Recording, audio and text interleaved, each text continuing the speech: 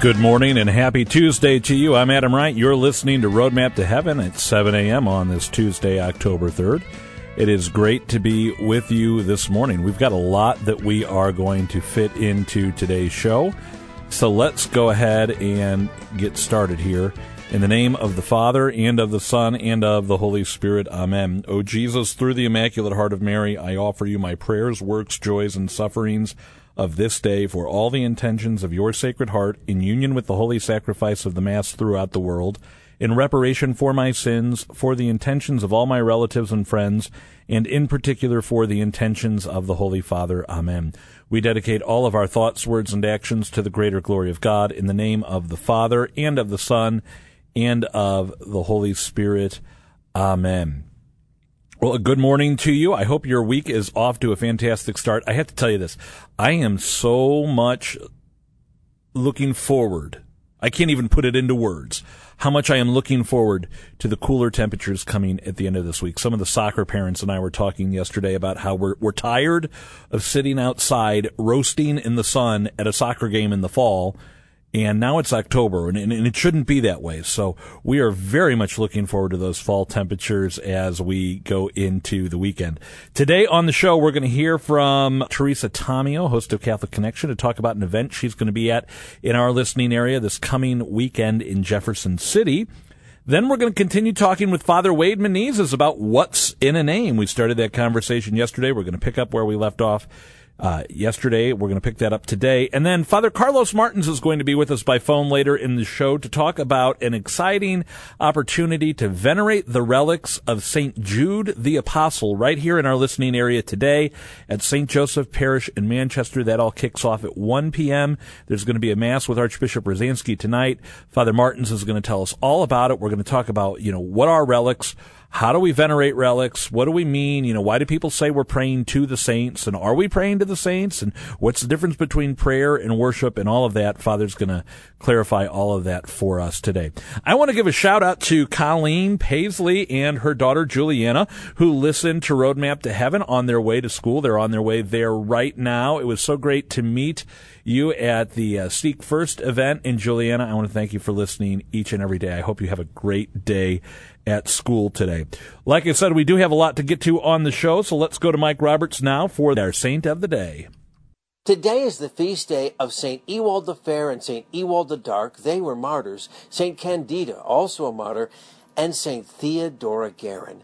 Born in France in 1798, her father was in the French Navy under Napoleon Bonaparte. He and his wife Isabel had 4 children, but only 2 daughters survived.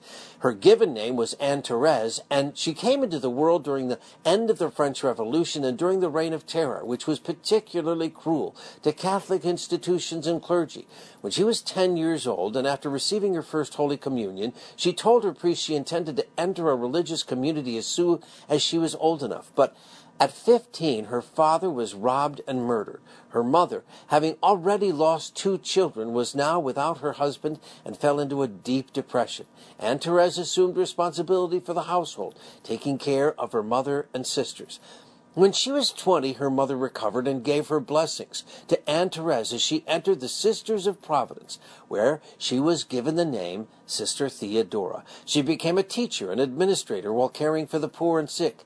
In 1840, the Bishop of Vincennes, Indiana, asked for help caring for his large and growing community. Sister Theodora and 5 other sisters were sent to help.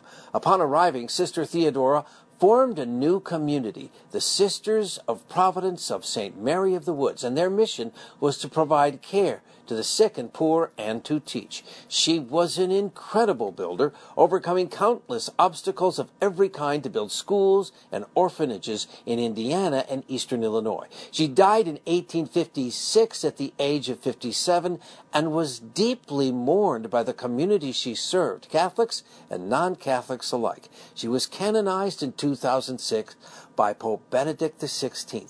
St. Theodora Guerin, please pray for us. I'm meteorologist Mike Roberts for Covenant Network. Have a blessed day. Saint of the Day can arrive each morning by subscribing on your favorite podcast player. Search Covenant Network to see all our podcasts.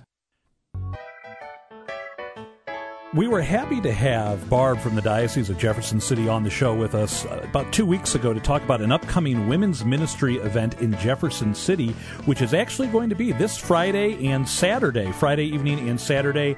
The keynote speaker for that event is Teresa Tomeo. You might recognize her from Catholic Connection here on Covenant Network and EWTN Radio. And we're pleased to be connected with Teresa by Zoom right now, all the way from Rome. Teresa, thank you so much for being with us today. Hey, thanks for having me. I'm so excited to be coming to Jefferson City.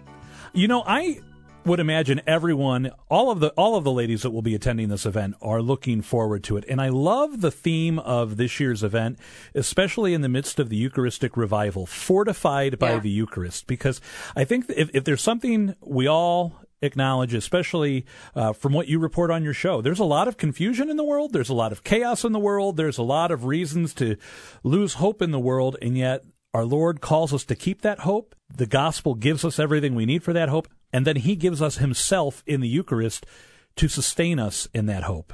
Tell us a little bit about what you'll be sharing this weekend.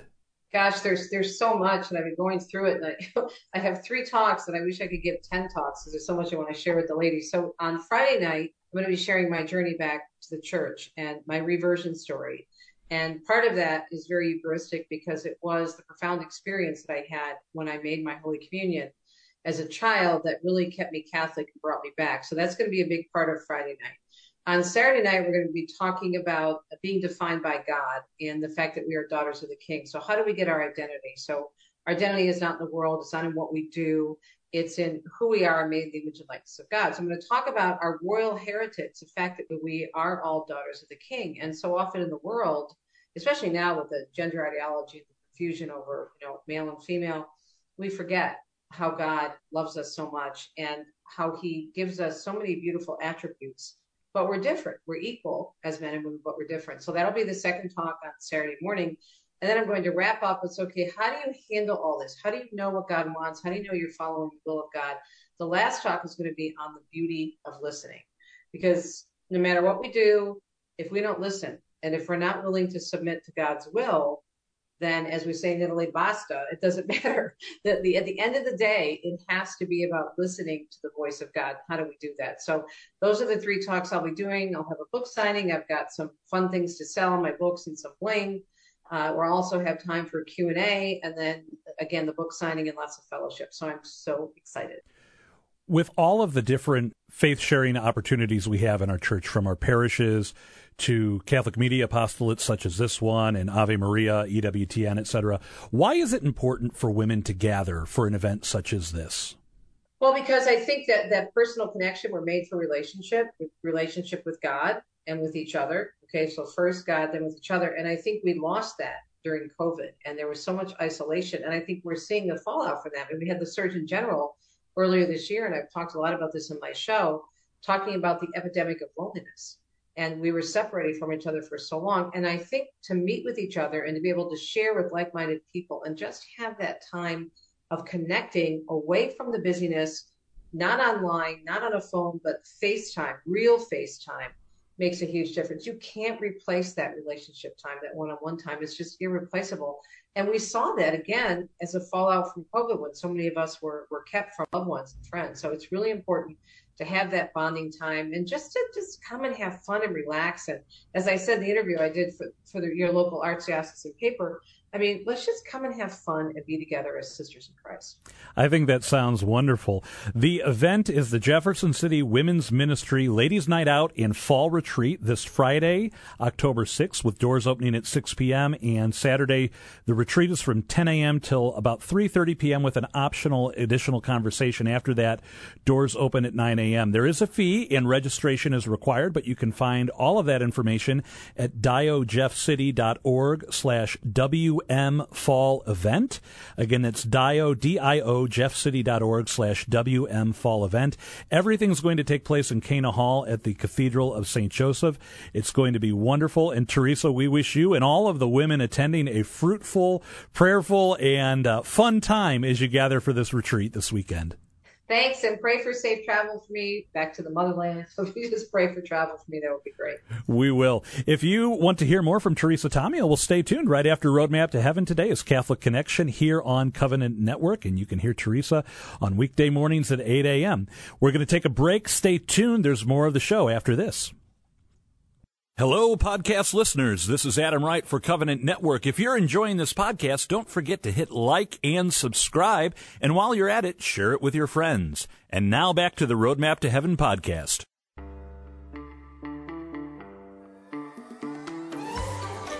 Yesterday on the show, we started a conversation with Father Wade Menezes about what's in a name, and we started talking about the importance of names, and Father, as he does, gave us just a great outline of what we need to know.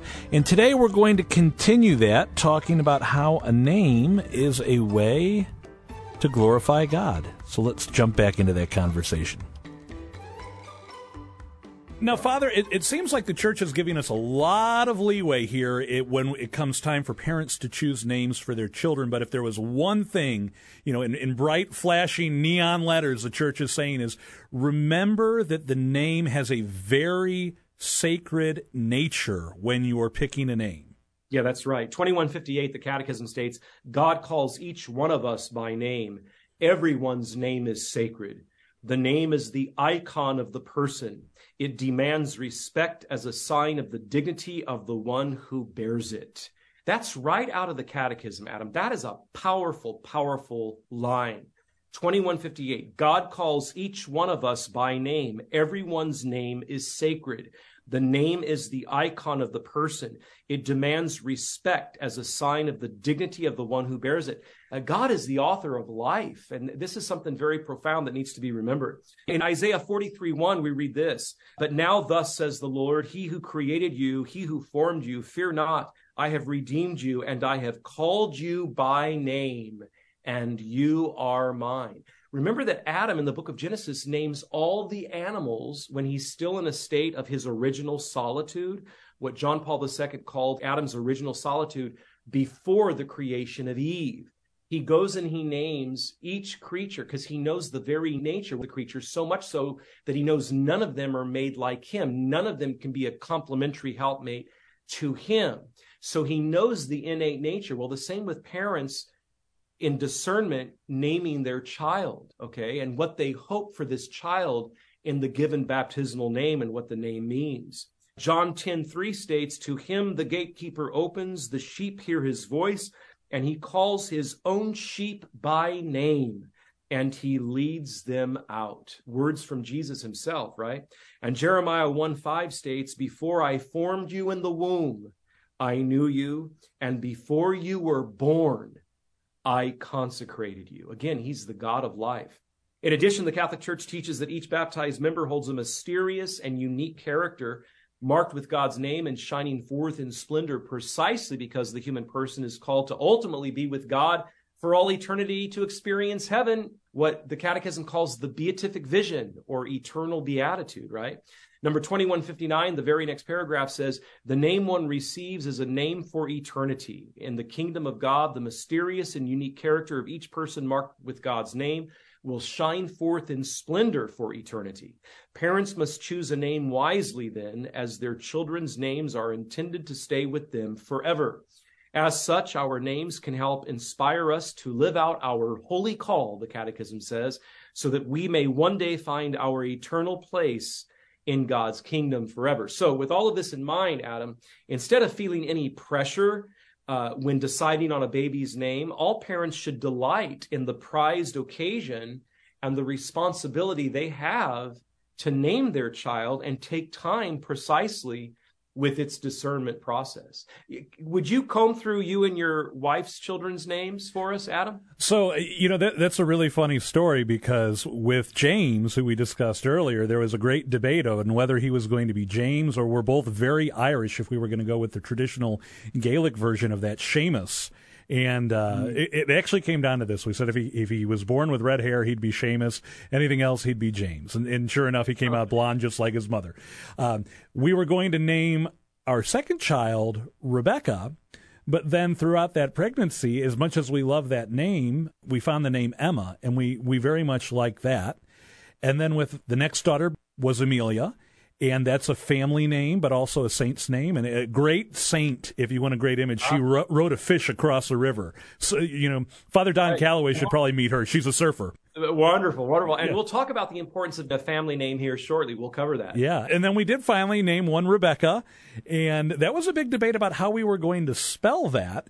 And finally, with our fifth, we said, all of our girls have a name that ends in the sound We need a good, holy name that ends in So we have Nora.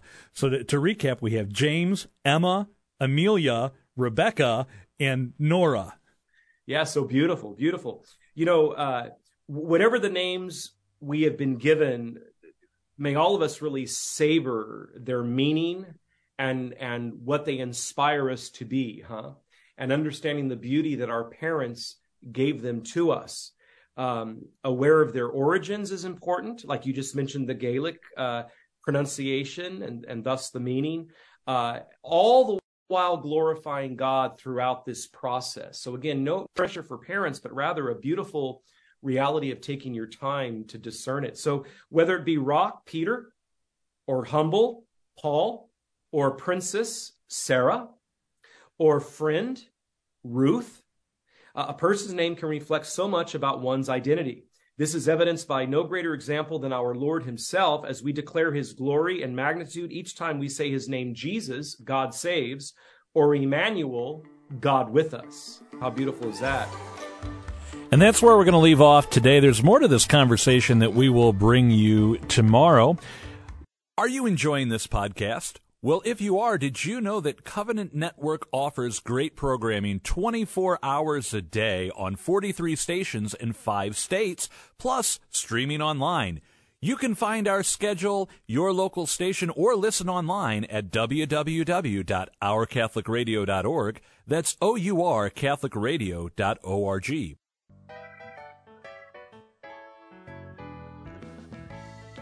We are back, and we're happy to have with us Father Carlos Martins, Director of Treasures of the Church, which currently, Father is going all around the United States with the Apostle of the Impossible, Tour of the Relics of St. Jude the Apostle. Father Martins, it's great to have you with us on Roadmap to Heaven today. Thank you very much. It's a pleasure to be here with you. Now, this is something that, sadly, I didn't even realize was happening, and luckily someone said, Adam, you got to see this, and you have to talk about this on your show. So here we are, later today, beginning at 1 p.m. on this Tuesday, October 3rd. So it's happening now, pretty much. There is going to be exposition of a relic of St. Jude at St. Joseph Parish in Manchester, Missouri. As we said, it's on this Tuesday, October 3rd from 1 p.m. There's going to be Mass this evening at 7 p.m. with Archbishop Rosansky. Father Martins, first and foremost, can you explain what are we doing when we go to venerate a relic? Because I know we get a bad reputation sometimes from those that don't understand our faith saying, oh, you Catholics, you're going to worship that saint. And that's not really what we're doing, but we can understand where that misconception maybe comes from. Yeah. Well, look, the worship is due to God alone. So both Catholics and Protestants are in complete agreement with this. Worship is due to God alone. However, we do pray to the saints. And praying and worshiping are not identical terms. The word to pray means to ask, and as any dictionary attests. So when I ask you what time it is, I've just prayed to you. So when for example, in Shakespeare, when throughout his plays, he likes to use the word prithee. Prithee thee, tell me. So that's a contraction, the word prithee, of I pray thee. In other words, I ask you this. So when we're asking the saints to pray for us, when we are praying to them, asking them to pray for us, what we're doing is approaching Christ through his mystical body, which are the saints, right? Paul uses that analogy more than any other analogy in his epistles, that we are members, body parts, limbs on the body of Christ. So those who are in heaven, who have finished the race and won, they are members of the body of Christ at the disposal of the church here on earth. So we're asking them merely to intercede to God on our behalf. Now, with regard to their relics, relics are not magical. They are referenced throughout Scripture. The first reference to relics occurs in the Old Testament in the second book of Kings. We hear about a dead man being buried, and inadvertently, as his body was being lowered into the grave, it came into contact with the bones of the prophet Elisha, one of the holiest saints in the Old Testament. And it says the dead man came back to life and rose to his feet. In the New Testament, we hear about, in the Gospel of Matthew, for example, the hemorrhaging woman who, in a moment of light, realized, hey, all I have to do is touch the hem of Christ's garment and I'll be healed of my hemorrhage. That's exactly what she did, and that's exactly what the result was. Now, to be clear, she did not touch Jesus, but his clothing, and that was enough for the healing. And Mark, in his version of that account, he adds a sentence that goes even further. He writes, and as many people as touched it, they were all healed. And then we hear about, in Acts 19, Paul the Apostle was so holy, when he would walk down the street, people would touch him with rags, with common everyday cloths. They would then lay those cloths on the sick, and it says two things would occur. If they had any evil spirits, they would depart from them, but whatever illnesses and afflictions they had, they would be delivered from them. So relics, whenever they are mentioned in Scripture, two things always occur. There is always a healing, and touch is the way by which that healing comes about. And it isn't because relics are magical or that they have some kind of power within them apart from God. Any healing that that occurs in the presence of a relic is due to God himself. But God does so because he is a proud parent. He's very proud of his saints, and he likes to draw attention to them, especially in the presence of their relics. So what is coming today to the Archdiocese of St. Louis is the arm of one of the 12 apostles. And in fact, this apostle, St. Jude, was and remains the first cousin of our Lord. So Jude was the son of Mary of Clopas. And the church fathers inform us Mary of Clopas was the blood sister of the Blessed Virgin Mary, making her son, Jude, Christ's first cousin. So we have here somebody that lived with Christ, ministered with him, ate with him. You know, the very arm that we're here venerating, that arm touched our Lord. That arm hugged our Lord. That arm received our Lord's embrace. And this is the first time that this relic has left Italy. So people beginning at 1 p.m. will be able to come and venerate it with any objects of devotion that they bring. They will be able to touch to the reliquary case and turn those objects into what we call third-class relics. So among the classes of relic, first class is the body or any part of the body of a saint. Second class is anything a saint owns, such as a piece of clothing. Third class is anything touched to a relic. So, for example, or touched directly to a saint, just like those rags I mentioned in Acts 19 that touched Paul. Healings are done with all three classes of relics. So anything folks bring and touch, such as their wedding bands, rosaries, necklaces, to that case, that they will all become relics of St. Jude. There will be a mass at 7 p.m. I do recommend that people carpool, that people give themselves extra time to find parking when they do come, but it will be a glorious day. This is all incredible, Father, and I think one of the questions sometimes we wonder, and if I had my kids here, they're already on their way to school, but if they were here, they would say, well, Dad, when we go to venerate a relic, what do we do? You know, because we've made it clear this is not really a museum piece that's being taken around the country for you to see. This is an opportunity to pray. So as we wait in line in the church, and then once we come up to the relic, what are some of the things you recommend we do to pray in the presence of St. Jude?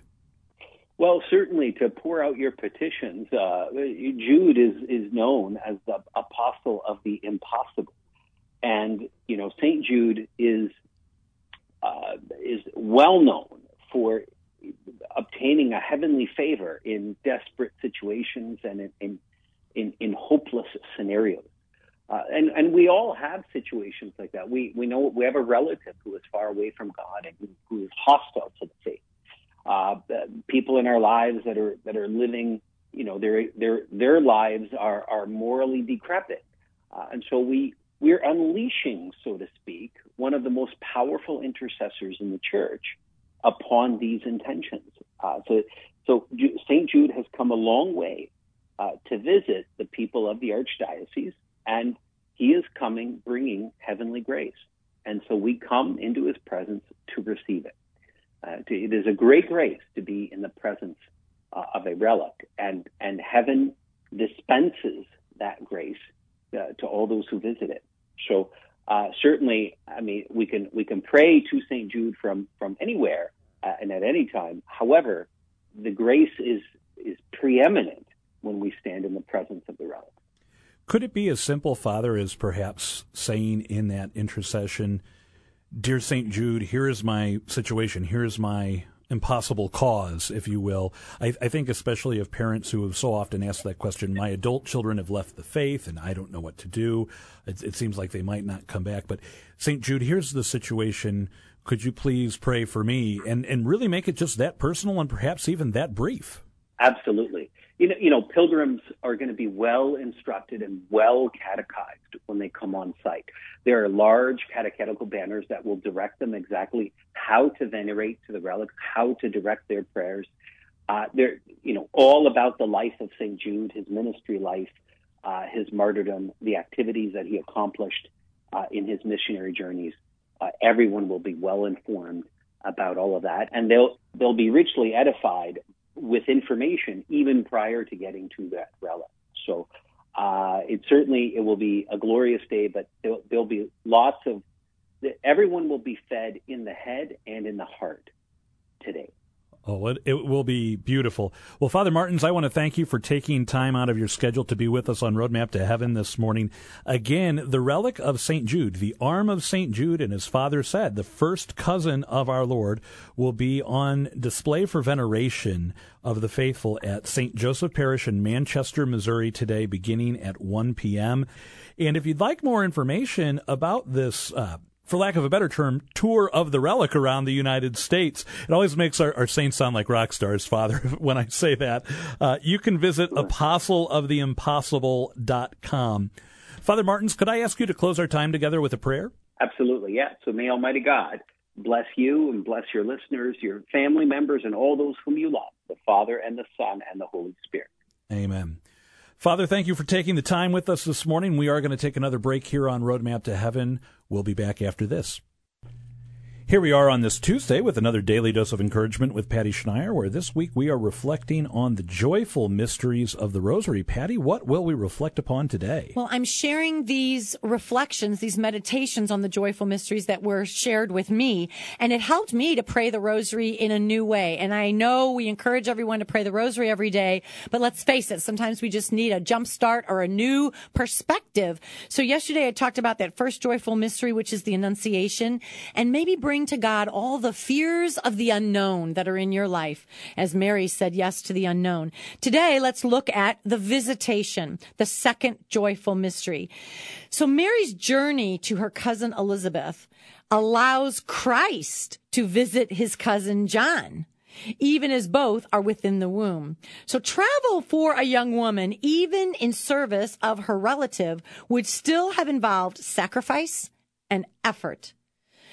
That's what Mary shows us in this. She went in haste and traveled, and let's face it, on a donkey, pregnant, could not have been an easy trip, right? But service to another is what Mary was giving when she herself was even in the same state.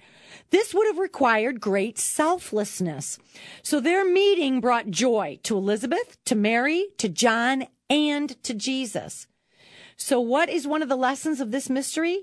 Service and selflessness and sacrifice, when born out of love, brings joy to all who give and all who receive, even though it requires much effort.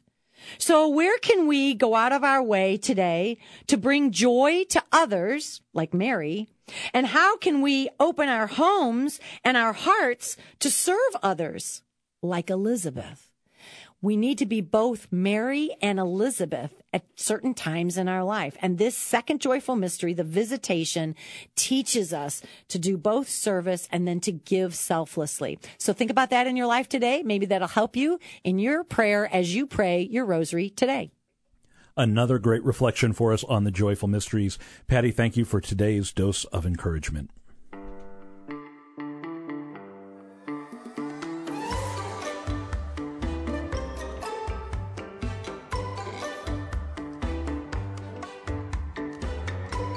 Have you ever installed a floor somewhere? It's not the easiest thing to do. In fact, I'm much better at removing flooring, especially carpet, than I am at putting flooring down. But I remember helping out with that at one point in time and watching some flooring be put down. And the one thing I've learned is you have to have a really good base. If you don't have a good base underneath the floor, it doesn't matter what you do, you're going to have problems. And, once again, another great analogy for us in the spiritual life. If you don't have a good foundation, if you don't have a good base in your daily spiritual activities, you're probably in for some trouble down the road. So as we prepare for First Friday devotions this Friday, where we'll make reparation for sins against the Sacred Heart of our Lord, as we prepare for First Saturday devotions, where we prepare to make reparation for those blasphemies against the Immaculate Heart of Mary, what's the base that we're building this week that motivates us then to keep those monthly devotions? What are you going to do today? This month, October, is the month of the Rosary, the month we go to the Blessed Mother, asking her intercession, most especially through that wonderful prayer given to us through St. Dominic by the Blessed Mother and so many great saints. The Rosary has the power to turn lives around. If you don't know the story of Blessed Bartolo Longo, look him up. He's one of the champions of the Rosary that just has an incredible, extraordinary story. I'm always partial to Blessed Alan de la Roche, who was told, go out and promote the Rosary, and he didn't, and our Lord appeared to him and said, my mother and St. Dominic and I have given you all the tools necessary for you to go out and do that, and you are like a dog that has forgotten how to bark. The world is filled with ravenous wolves, and you have forgotten how to bark. And so it's one of those reminders for us. What we do each and every day matters, and we have to root it all in prayer. So today, no matter what you do, wherever you're going, maybe, like me, you got to go to soccer practice tonight. You've got to take your daughter. You're going to be sitting in the car or sitting in the lawn chair watching the practice. It's a great time to pray the Rosary. It's a great time to do some spiritual reading. It's a great time to put that base layer in your spiritual life down so that you don't have problems later on. And it's not about so much what you do. What you do is important. You have to choose to do it. Charity compels us to do it, but it's about the grace God supplies when we choose to do it. Let's pray. In the name of the Father, and of the Son, and of the Holy Spirit. Amen. All glory be to the Father, and to the Son, and to the Holy Spirit, as it was in the beginning, is now, and ever shall be, world without end. Amen. Mary, Mother of the Rosary, pray for us. Saint Joseph, terror of demons, pray for us. In the name of the Father, and of the Son, and of the Holy Spirit. Amen. Well, thanks for tuning in to another episode of Roadmap to Heaven here on Covenant Network. Tomorrow we're going to continue our conversation with Father Wade Menezes. We're also going to be talking about the priesthood with Father Shane Demon from Kenrick Glennon Seminary, so be sure to tune in for that. And whether you have soccer practice today or whatever it may be, don't forget to be holy out there. I'm Adam Wright. Have a blessed morning. Don't forget to pray your rosary today.